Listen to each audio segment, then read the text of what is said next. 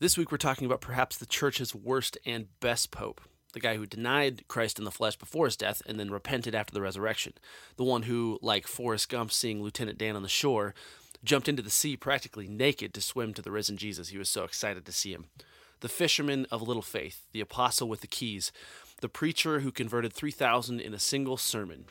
To start off the Popecast, it's the one and only St. Peter.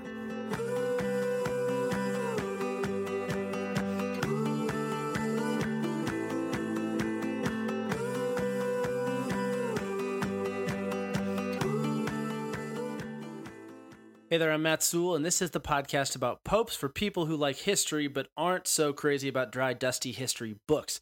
This podcast will be a periodic look into the lives of one of the 264 men who have held or are currently holding the office of the Vicar of Christ, the Bishop of Rome, the Pope of the Roman Catholic Church. Before we get to St. Peter, each episode of the Popecast will follow a loose structure that quickly covers each pope's backstory, the historical context in which they served as pope, and then how they got elected, their greatest achievements and mishaps, and finally their death and any legacy that's left for us to chew on today.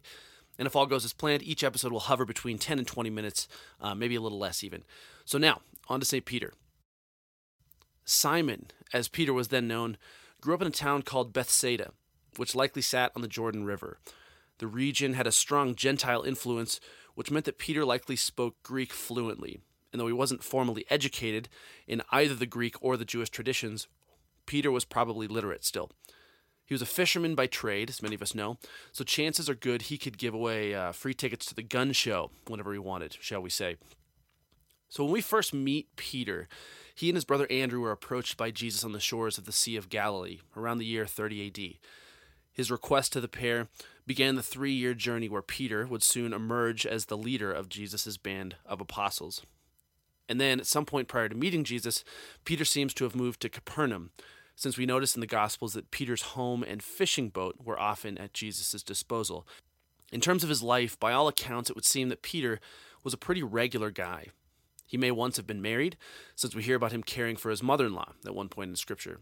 And Peter was also a bit of a hothead. Remember the whole cutting off the slave's ear thing before the Passion? And then at times he didn't always comprehend what Jesus was asking of him. See the, quote, "Get behind me, Satan" line right after Jesus had given him the keys to the kingdom, which we'll hear about in a minute. It's as if Jesus was thinking, "You've seen me raise the dead, and you think I'm wrong?" Anyways, so as far as when Peter was made pope, even though that particular word wouldn't be formally used for a while yet, there's a particular scripture verse that's pointed to as Jesus establishing Peter's authority and creating his office as the head of this newfound church. In the 16th chapter of the Gospel of Matthew, we see Jesus asking the apostles who people say that he is. After the apostles replied that some thought he was John the Baptist and others thought he was Elijah, Jesus replied, "But who do you say that I am?" And it's Peter who picks it up from there, starting in verse 16. Simon Peter replied, "You are the Christ, the Son of the living God." And Jesus answered him, "Blessed are you, Simon, son of John. For flesh and blood has not revealed this to you, but my Father who is in heaven. And I tell you, you are Peter, and on this rock I will build my church, and the gates of hell shall not prevail against it. I will give you the keys to the kingdom of heaven, and whatever you bind on earth shall be bound in heaven, and whatever you loose on earth shall be loosed in heaven." Once Jesus had formed his inner circle of 12 apostles, that was Peter, Andrew, James and John, Philip, Thaddeus, Bartholomew, Thomas, another James, Matthew, another Simon, and Judas, the betrayer, a quick flip through the entire gospel narrative, and the Acts of the Apostles shows Peter being mentioned either first in the list of apostles or as the representative of the whole company of apostles. We'll see Peter and the other apostles. It's pretty remarkable, actually, if you count up all the times the apostles were mentioned by name in Scripture. St. Peter is first, being mentioned 195 times. Second place was St. John, who was only mentioned 29 times. And St. James was third with only 19. So then most of all, Peter's greatest achievement was leading the church longer than any other pope throughout the next 2,000 years, and helping it to steadily grow despite the intense persecution from the Roman Empire. The Acts of the Apostles, for example, are chock full of stories of Peter leading the young church. He preached to the crowds in Jerusalem in chapter 3, spoke in the name of the church when put on trial before the Sanhedrin in chapter 4, and made a dogmatic pronouncement at the Council of Jerusalem that caused all disputes to cease in chapter 15. From the time of Jesus' death to his own martyrdom, Peter served in his role for close to 40 years.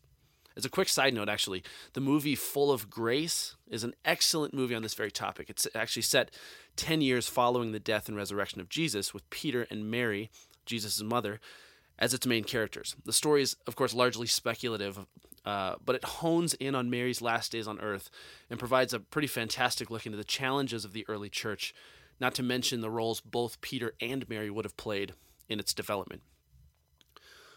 So for his death and legacy, Peter had made his way to Rome by the end, and as mentioned, he died a martyr's death, like all but one of his fellow apostles. Jesus practically prophesied the manner of Peter's death in John chapter 21, saying, quote, "When you are old, you will stretch out your hands, and another will gird you and carry you where you do not wish to go," end quote. Peter endured a passion like his Lord's, as the church father Tertullian wrote, but he reportedly asked his executioners to flip the cross upside down, feeling unworthy to die as Jesus did.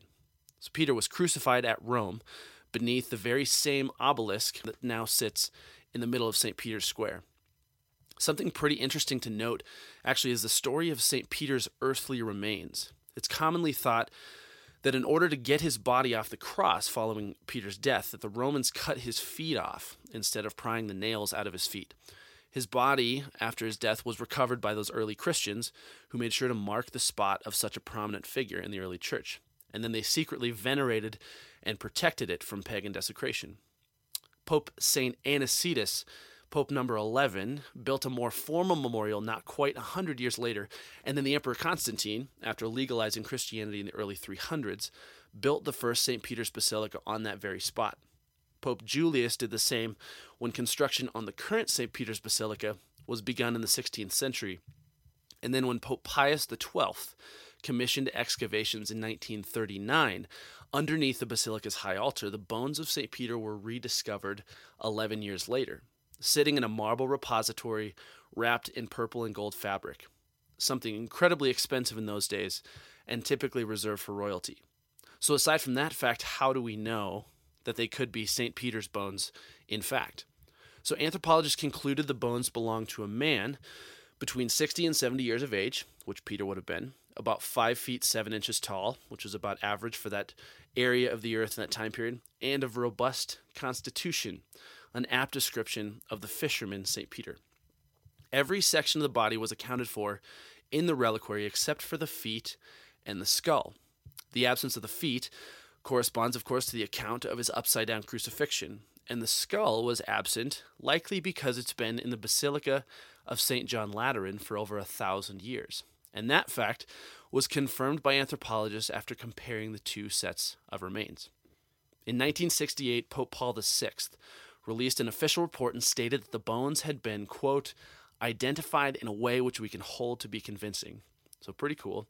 The actual St. Peter, his bones lie beneath the high altar of the basilica bearing his name. And finally, Peter's legacy.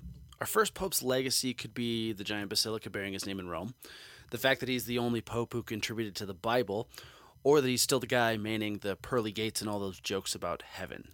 But the legacy, however, that I think has been the most enduring is easily the very visible example of Peter and his successors being present for 20 centuries.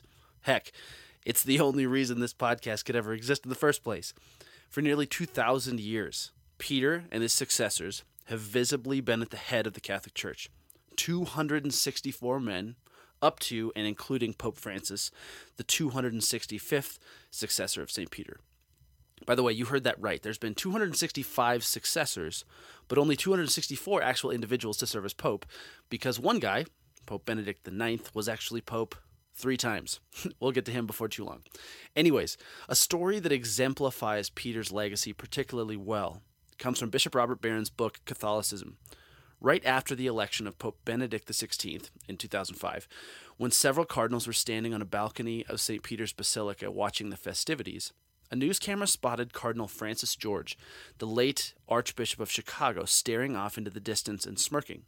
When asked later what he was thinking about, George said, quote, "I was gazing over the Circus Maximus, toward the Palatine Hill, where the Roman emperors once resided and reigned and looked down upon the persecution of Christians. And I thought, where are their successors? But if you want to see the successor of Peter, he's right next to me, smiling and waving at the crowds. I'll leave you this week with a quote from St. Peter himself. This is something we'll look to do for any pope whose writings are still in existence. And this one comes from the 3rd chapter of the first letter of St. Peter. Now, who is there to harm you if you are zealous for what is right? But even if you do suffer for the sake of righteousness, you will be blessed. Have no fear of them, nor be troubled, but in your hearts reverence Christ as Lord. Always be prepared to make a defense to anyone who calls you to account for the hope that is in you. Yet do it with gentleness and reverence. And keep your conscience clear, so that when you are abused, those who revile your good behavior in Christ may be put to shame. For it is better to suffer for doing right, if that should be God's will, than for doing wrong. So thanks for listening this week. As we go, the success of this podcast will rely on 2 things, aside, of course, from the grace of God. First, to subscribe, rate, and review the podcast on iTunes, Stitcher, Podbean, or wherever you're listening to this, and providing feedback on what you think. The more you rate, the more likely it's seen and listened to by others, and the better feedback I get, the better the podcast can become. And second, consider supporting us on Patreon at patreon.com/MattSewell. That donation, even at $1 per episode, will get you some sweet Patreon-only content, early access to podcast episodes, and will allow me to continue devoting time to producing these great bios. So that's patreon.com/MattSewell, patreon.com/MattSewell. Anything you'd like to give is, of course, much appreciated. So that's it for this week. St. Peter, pray for us. Until next time.